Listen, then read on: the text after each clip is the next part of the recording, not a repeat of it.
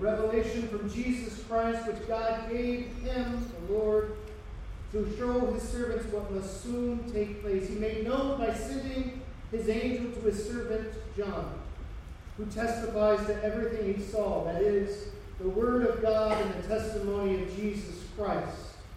Blessed is the one who reads aloud the words of this prophecy. Blessed are those who hear it, and blessed are those who take to heart what is written, because the time is near. There is power in hearing and speaking out loud the words of Scripture. Yes, including the words of Revelation. Now, we're not going to go verse by verse, chapter by chapter through this book. Okay? One, I'm a scaredy cat. Okay? I'm just going to say it right there. I am guaranteed to say something in some way that some of you will not like. And in our current climate, my biggest fear is you would leave upset because I might disagree a little bit with your view of Revelation or how you think one ought to be interpreted and so forth. So we're only going to go through chapters 2 and 3.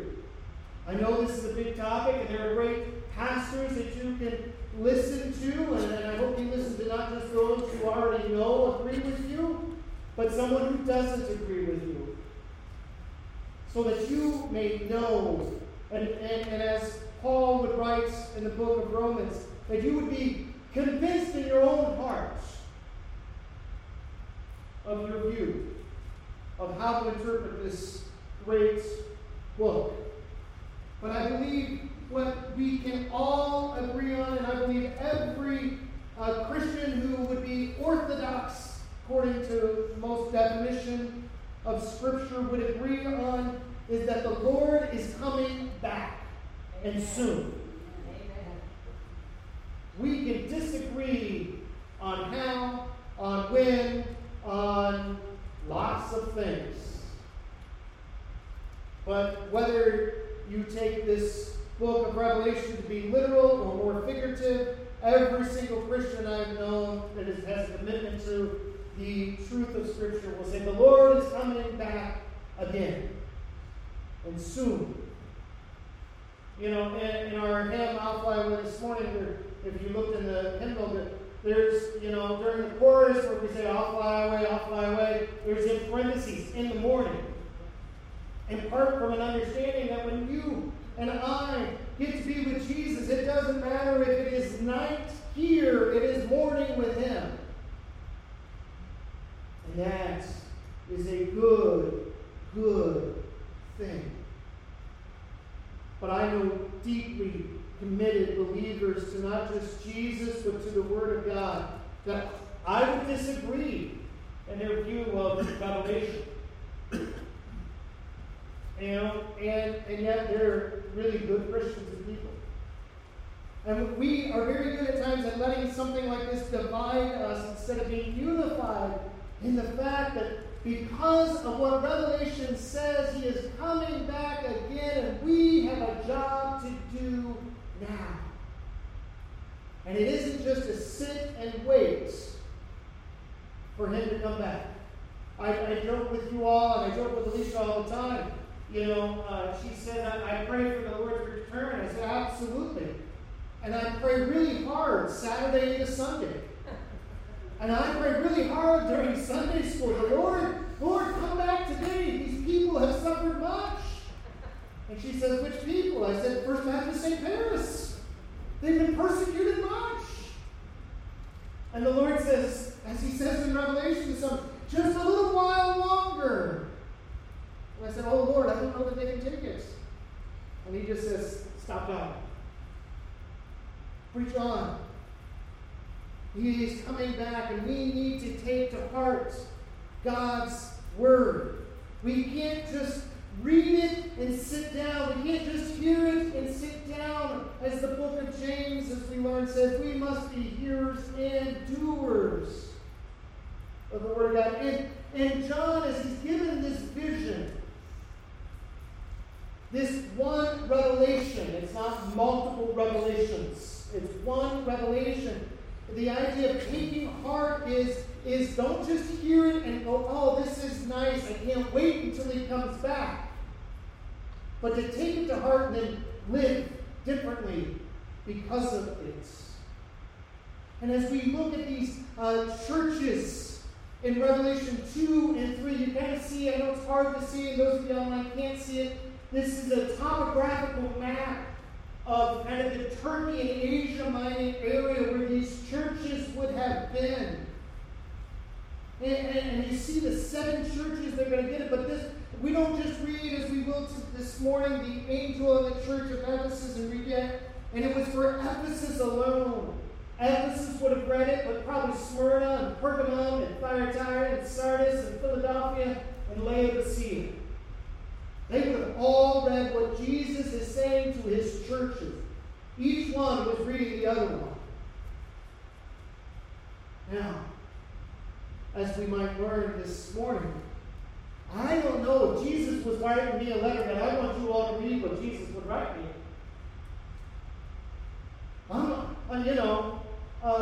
There are many times when I go, oh Lord, just keep this between you and me. Not because I'm awful. I don't think I am. Maybe I am. I don't think I'm awful, but I don't want you. Because Jesus, he is sovereign. He is the Lord. He knows all things. I don't want you to hear what he might say to me.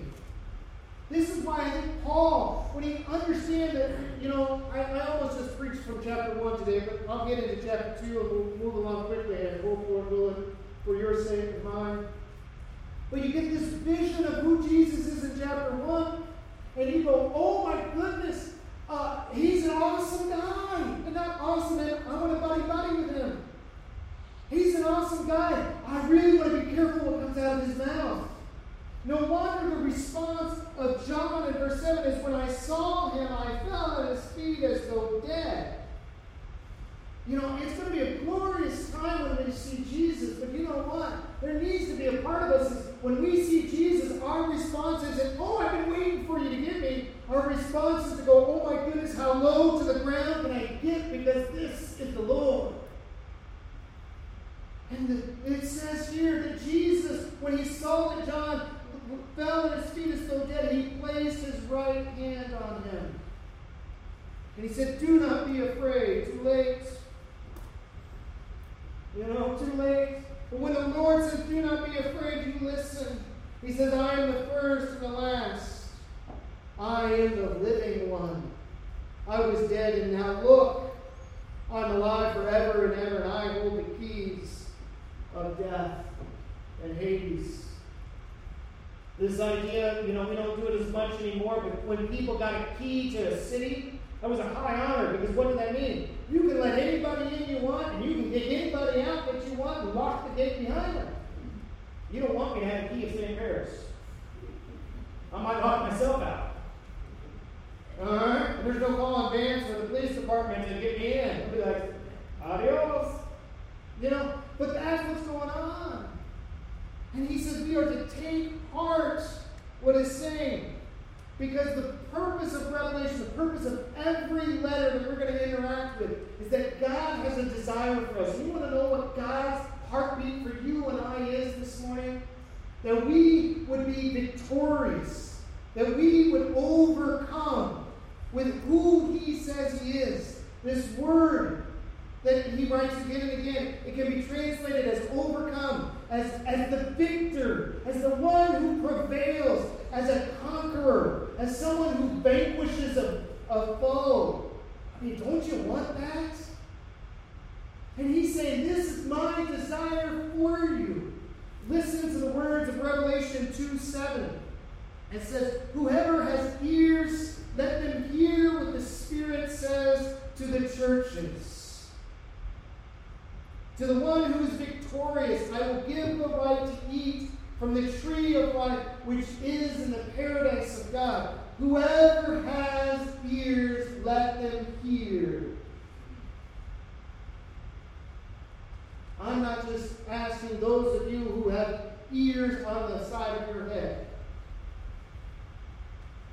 It's not what he was talking about. Some of you hear well. Others of you need help hearing. John, or Jesus, through the apostle, the disciple John, as he writes this word, and by the way, he's going to say that phrase every single letter for 7 times completely. Whoever has ears, let them hear what the Spirit is saying. These letters are not just, though they were first and foremost, letters to 7 literal churches of Asia Minor, though all 7 churches existed. They are also a letter to us as Western Americans in 2023. If we will let our ears hear what the Spirit is going to say. But you and I have a choice. We've sung some words this morning, some hopeful words, some challenging words. Or will we let the Spirit speak? Will you just quickly pray with me? Father God, I give your Spirit permission to disrupt, interrupt, speak over, speak into this place. Get me out of the way so you may be great. Lord, I pray that if there's any obstacles in anybody who hears your word this morning, that you would just flatten. And may we hear what the Spirit, your Spirit, the Spirit of truth, says this morning. Amen. And so here in this church, this letter, where he says his desire was for them to be victorious. Listen to these words. To the angel, the messenger at the church in Ephesus, write, these are the words of him who holds the 7 stars in his right hand and walks among the 7 golden lampstands. I know your deeds, your hard work, and your perseverance. I know that you can't tolerate wicked people, that you have tested those who claim to be apostles but are not, and have found them to be false. You have persevered and endured many hardships for my name and have not grown weary. Yet I hold this against you. You have forsaken the love you had at first. Consider how far you have fallen. Repent and do the things you did at first. And if you do not repent, I will come to you and remove your lampstand from its place. But you have this in your favor. You hate the practice of the Nicolaitans, which I also hate. Whoever has ears, let them hear what the Spirit says to the churches. To the one who is victorious, I will give them the right to eat from the tree of life, which is in the paradise of God. We need to hear what the Spirit is saying, and that is Jesus is sovereign. He is God. He's the one that holds the stars, and he walks among the lampstands. And if you read in chapter 1, these are analogies or pictures of his church. I mean, he makes it clear the 7 stars are the messengers or the angels of the 7 churches, and the 7 lampstands are the churches. Now, we could get into a whole big old theological debate, and I'm sure Dr. Ron Clutter over here has been a part of those. What does he mean by angels of the churches? Friends, there's a lot we don't know. Okay? It could mean that he's talking to the messengers of each of these churches, the pastors of each of these churches. There's a possibility that in God's wisdom each church has an angel. I don't know. And I can tell you, guess what? When we get to glory, that's not going to be a question we ask. Because it ain't going to matter. Because we're going to see the one who holds his churches in his hand, who is sovereign. It doesn't matter what he really meant here. You know, Jesus is sovereign. He's the one over his churches, and he's the one who holds his churches. And he doesn't just hold them, but he is among us. He walks among his churches. Amen? Now, the downside of that is he walks among our churches. He knows us. And he doesn't just know it like I read the newspaper and I know the current events of the day. You know, I know current events. I like to keep up on that. It's a kind of something I just like. It's not like that. He's like, no, I know. And he says here, and it's implied if it's not said in everyone, I know your deeds. If we hear Jesus say, or we hear the Spirit say, I know what you're doing, you might go, ooh, somebody does, or you may have to go,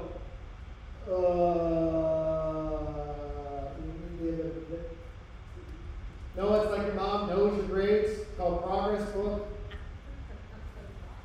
Huh? So do you. And if they're good, it's good that she knows that, right? And when you get an all A's, it's good that Mama knows you have all A's, right?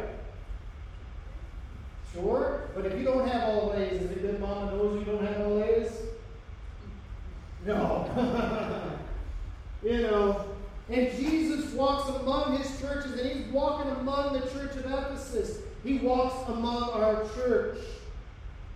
And that is a great comfort at time. That God is in this place, and we can take hope and comfort, but we need to also know that God is in this place.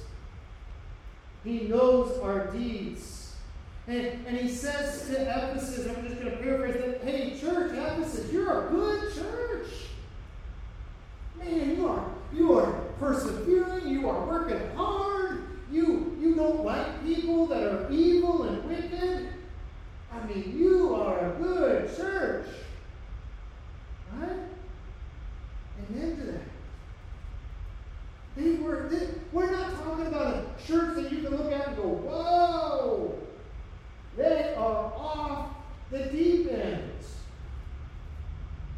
And I think we need to know that when Jesus walks among his churches, when Jesus is writing a letter to us in America today, that we need to know that he sees the good that we are doing. We can be a good church. And the Lord needs and deserves good churches. Amen? And we need to work hard. And we need to not like those who are evil and wicked. We need to test to make sure whatever is preached from this podium is in line with Scripture. Maybe it's not that 100% literal interpretation of 100% agree with you on everything.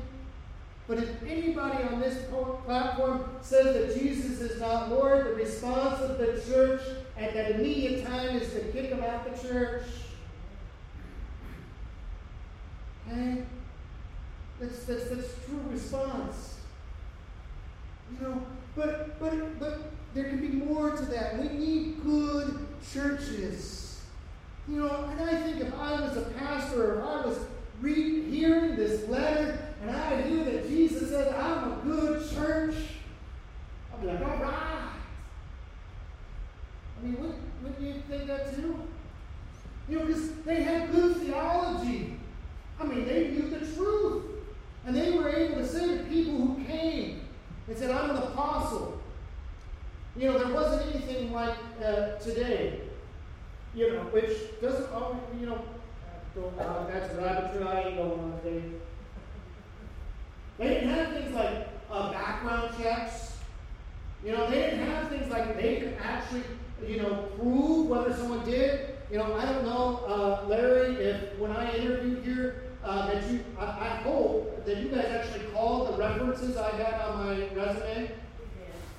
Well, I hope so.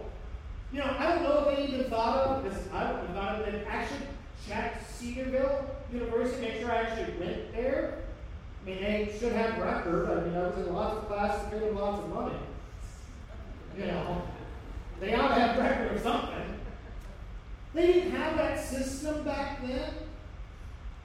They, to write to maybe Jerusalem, I mean, this is pretty far off. These churches are pretty far off from Jerusalem. To send a correspondent and come back, that person who said they're apostle, they could have already been up and gone by weeks. But what they did know is what had been told them. They did know, maybe even to some extent in hard writings, the book of Ephesians, of the truth of who Jesus is. Maybe the writing of Galatians. as we call it. And they would test those who said, I'm one of you, to say, prove it. What do you teach? And there were some that said, well, Jesus may be God, but he never was a real human being. And this church says, be gone with you. Jesus was truly a human being like you and me, but he is also truly 100% God. Both and. They had good theology and doctrine. Can you agree with me that we need churches that have good theology and doctrine and would stand for what would be known as orthodox beliefs? Don't we need that? We need that, right? And we can sit here and go, oh good, Pastor, just stop. Right there, I'm ready to go home. I mean, it's 11:08, my stomach is rumbling. Let's go home. I had a good word of the Lord today. Some of you are like, are you really going to do that? I would like to, maybe, but I won't. Because he goes on to say, the words of Jesus, yet I hold this against you. Do you feel your heart drop? Yet I have this against you, church. You have forsaken the love you had at first. You've forsaken your first love. You have lost the love that was there. Ouch. And it goes to prove if we are not careful, we can check off a lot of the good boxes. And Jesus may go, but you miss it. Because Jesus desires that we love very well. You can have right belief all you want, but if you do not love, Paul would say you're just a plain cymbal or a drum making noise. We got to have right belief. We got to have right truth. We got to stand on the side of truth. But if we make truth our banner, we don't make it truth and love. Because Jesus didn't just come in truth, did he? If you know your scriptures, you know it doesn't just say, and Jesus came full of truth. Where he went just kind of, as we like to say, beat people over the head with scripture. No. He came full of truth and grace. This I have against you. You do not love. And as we like to do, okay, so, and maybe you're asking, okay, so what was that love? Was that love for God, love for Jesus, or love for others? And I'd like to say this, you can't love God and not love others. Jesus said, love the Lord your God with all your heart, soul, mind, and strength, and love your neighbor as yourself. You can't have all the right beliefs and then treat people like garbage the rest of the week. Jesus says, that ain't how it goes. And if you think that's how it goes, you're not loving me, Jesus might say, very well. Yeah, you know all the right answers. You know everything. You may know the Bible backwards and forwards. But you do not love. Maybe that's the difference from what we read in Matthew chapter 7, where Jesus, in the final days, as he's doing things, he says to some, get away from me, for I do not know you. And they say, but I prophesied in your name, I healed in your name, I did all this in your name. I would say, I was, in today's book, I was a conservative pastor. I stood on the truth of God. I made sure everyone knew the truth of you, dear Lord. And he said, but I never knew you. Because what was the command of Jesus? The command of Jesus is this, and he says it, not me, John 15. My command is this: love one another as I have loved you. John, the writer of this, the writer of the Gospel of John, the writer of the letters of John would say, we love because God first loved us. And you don't just love with words, but you love with actions. So I want to ask the question, do I love the things Jesus loves? Just say that in your head. Do I love the things that Jesus loves? See, sometimes we, and especially in our world, and especially as we as the American church is going much, much more into the minority. I believe the best days of the church are ahead of us. Okay? I don't believe the golden days of the church were just gone, though there were great days of old. I believe some of the best days for the church is ahead of us. But we may get tempted to try to hang our hats on what we read in verse 6, that we hate the things that Jesus hates. But I think the better question is do I love the things that Jesus loves? It's easy to hate. There were some of us last night that joked about whether the sermon this morning would be on how to hate people. You know? We don't need a sermon on that, do we? That's pretty natural. We can find a reason not to like somebody. If you need to listen to reasons not to like me, I can give you one. You know? Or I can give you a really big one. It's probably 20, 40 pages long. With that. But the question isn't, can I find some reason to hate, but do I love what Jesus loves? Do you love the things Jesus loves? What breaks my heart right now, part of it is like a lot of you, I'm tired. I'm weary. But I'm weary because I'm finding myself in the midst of churches, not our church, okay? Please, not our church. But of churches and of Christians who are hating one another. They're attacking one another. They're slandering one another. They are saying things that the world doesn't even say about one another. And I sit here and go, do we love the church like Jesus loves the church?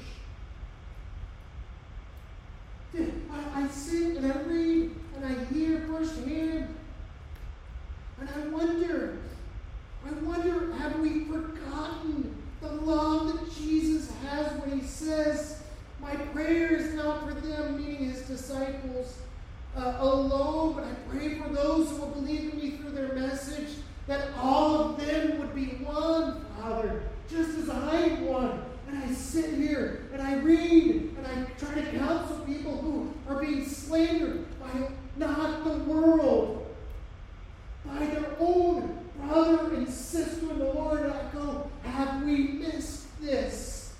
I've given them the glory. And you gave me that they may be one as we are one. I and them and you and me, so that they may be brought to complete unity. Then the world will know that you sent me and that I have loved them even as you have loved me. And we want to know why the world isn't flocking to churches. That's because we don't love the things Jesus loves, meaning our neighbors right here. And why do we not do that? Because sometimes we don't even stick around to have to know each other. We have cheapened God's church, that it's something we can do for maybe 90 minutes on a Sunday morning. We can go to a Bible study, and we can do serving, and we can love our community, and we think that's enough. And Jesus says, I think Jesus says this. I think it's here. Maybe it's not. If not, just write me off and close your ears and come back later. But I think what Jesus is saying is, I didn't die so you could sit for 90 minutes in a service and say, well, now let's go home. I died so that you would be one, a family. Which means I've got to know you and you got to know me, and we got to eat together, and we got to work together, and we're going to mess up together, and I'm going to step on your toes, and you're going to look at me and go, what is wrong with that boy? And Joyce will say, I don't know there's anything wrong with that boy, but I love him anyways. And you'll look at Joyce and say, Joyce, you're just an old, tough old bird. Stop it. And I tell her that all the time, and we know it works because why? We love each other. And there are things I can tell Joyce that if you heard me tell Joyce, you would think I'm a disrespectful brat. Maybe I am. But we have spent enough time together that she doesn't see it as a disrespectful crowd. And there are things Joyce can tell me that none of y'all can tell me. Because I just think you're just old and need to be quiet and senile. Maybe I shouldn't say that, but it's true. But I hear from Joyce, and I don't think she's old and senile because of that. Because I know she loves it. When we walk the streets of St. Paris, and people probably talk about it. It's great. But they will know this. I love Joyce. And Joyce loves me. Better not go messing with Mama Joyce. Church, that's why we are the church. And we need to rise up, and we need to remember the things that Jesus loves, and we need to do what is next. We need to remember, and we need to repent of the fact that we made church something that Jesus didn't make for it, and we got to repent and say, I have fallen much, O Lord. Verse 5.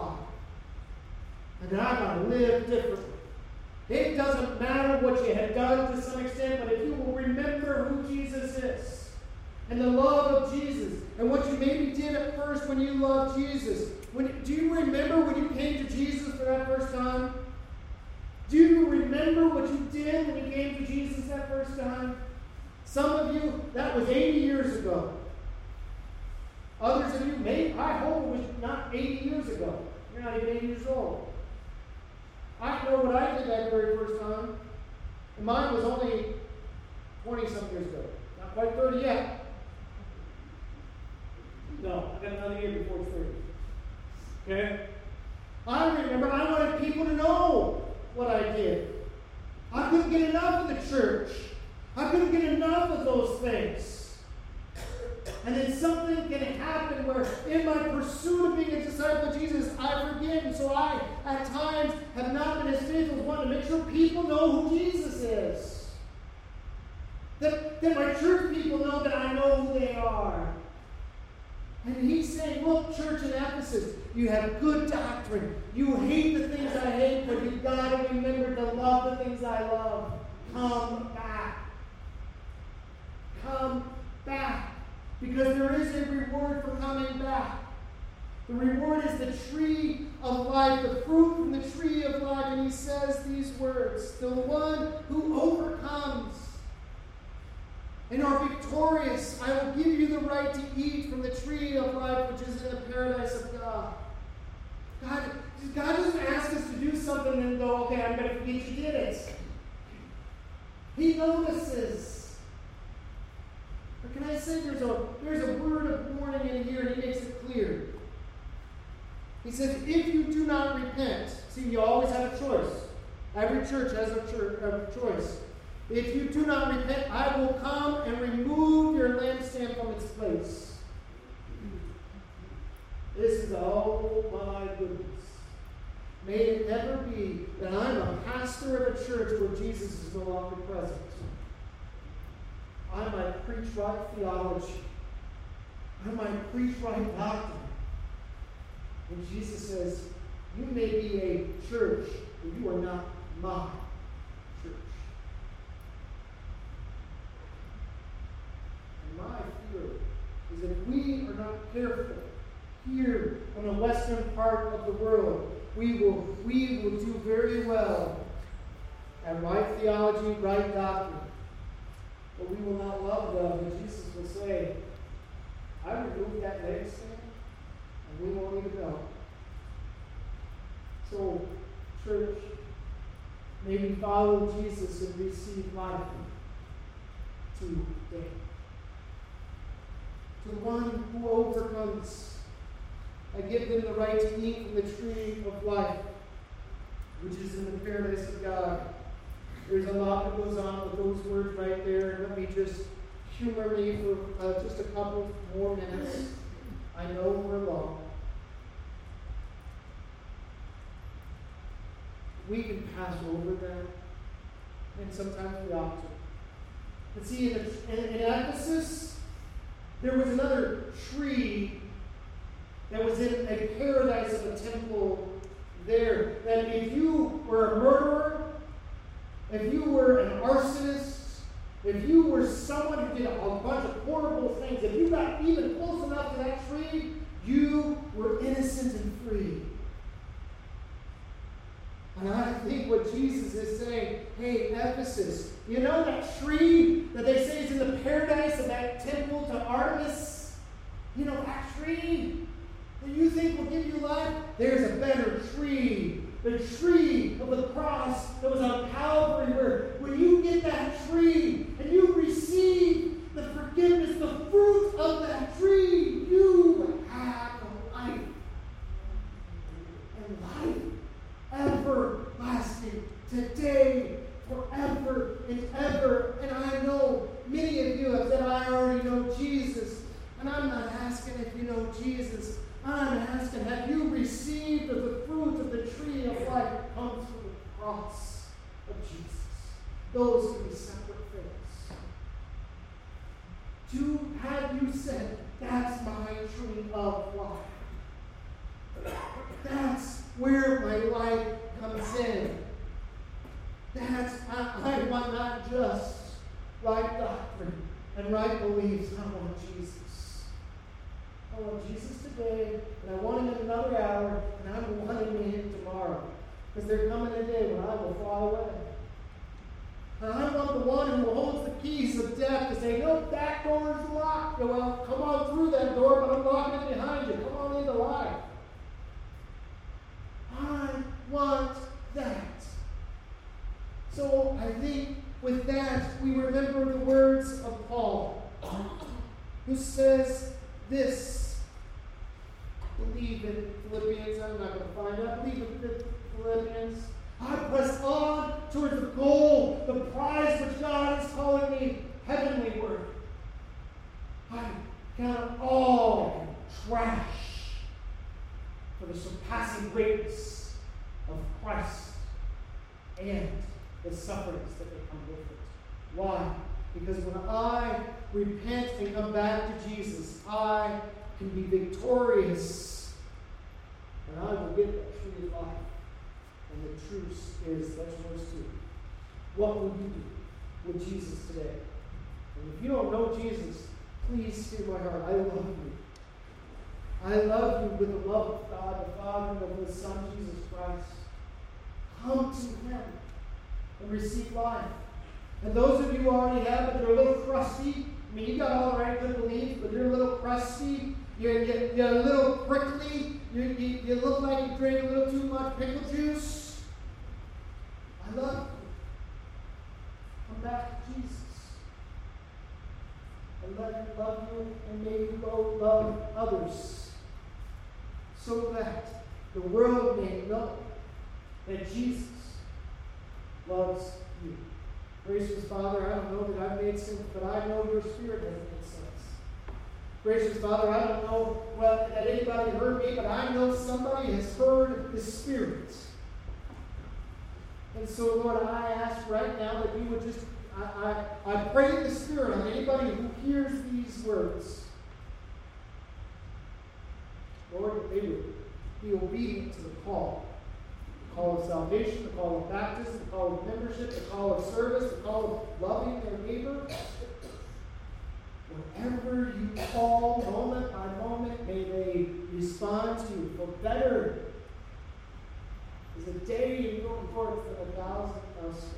Better is a moment with Jesus. Better is life with Jesus than whatever suffering that comes, because we will cling to the one who said, I have overcome the world.